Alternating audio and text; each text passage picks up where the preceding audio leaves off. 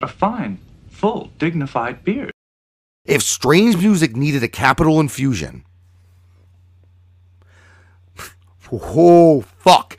Last year, with what happened, if Strange Music needed a capital infusion to prevent from shutting the doors, which may have happened, given the loss of the $1 million from fucking Monster, plus the tour money, right? Plus the associated merch money and that shit, right? Plus whatever got spent. If they needed a capital infusion, Travis has other... Travis you gotta sell your shares. Travis has other companies.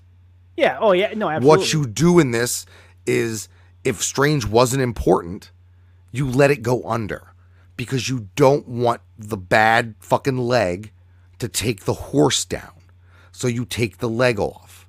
But with Strange being the most important part of the public face of Travis's companies, you can't cut that leg off.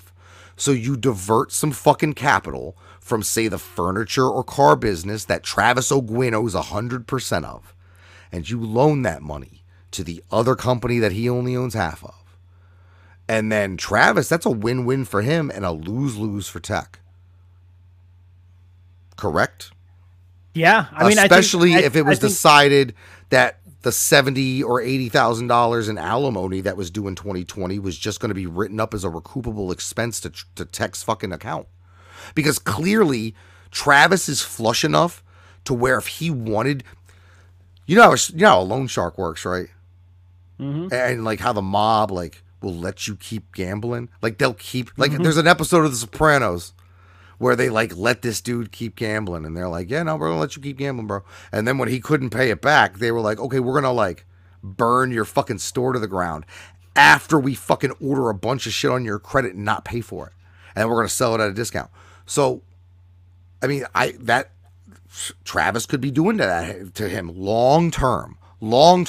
We hear stories of Motown producers, like there's fucking like Black Soul Music, where there's a dude named Mel Silverstein. His great-great-grandchildren are collecting 90% of the fucking royalties because they signed a bad deal 100 years ago.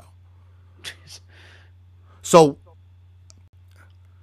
he want to look the mob boss part. I'm willing to make the comparison. But I mean, because I feel at this point that on paper, he's got fucking Tech 9 under slavery. Tech can't go no place till that money's paid off. We also said this: anybody who's leaving, congratulations, because it means you're paid off. Either you're paid off, or what Tech said is true, and they're not making people pay them off unless they piss them off, which that's fucked up too. Yeah, that I didn't like seeing that, especially because there were other statements made saying like, "Oh, we never come after the money from these artists. Look at how many artists have left." Like, I don't know if you saw that post, but I saw that post. That's what I'm talking about. They just posted that, you know, and then it's like, well, then for this one particular instance, we came for everything plus some, and really tried to screw them over. But what are we talking about? If Trav gives somebody a fucking $10,000 truck, so he don't look broke, and then says, okay, you're going to pay me that 10 at 2 points, and I'm just going to take it out of your check. But in order to do that, you're probably not going to be able to eat.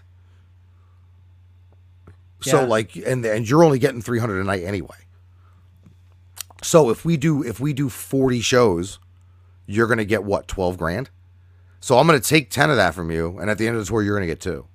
Now, we're not going to count your per diem towards that because, per diem's different. But you can't keep a wife and kids and shit at home with just per diem. $800. So at some point, you tell them, "Hey, man, I can't really. Can we carry this?" Oh yeah, for sure.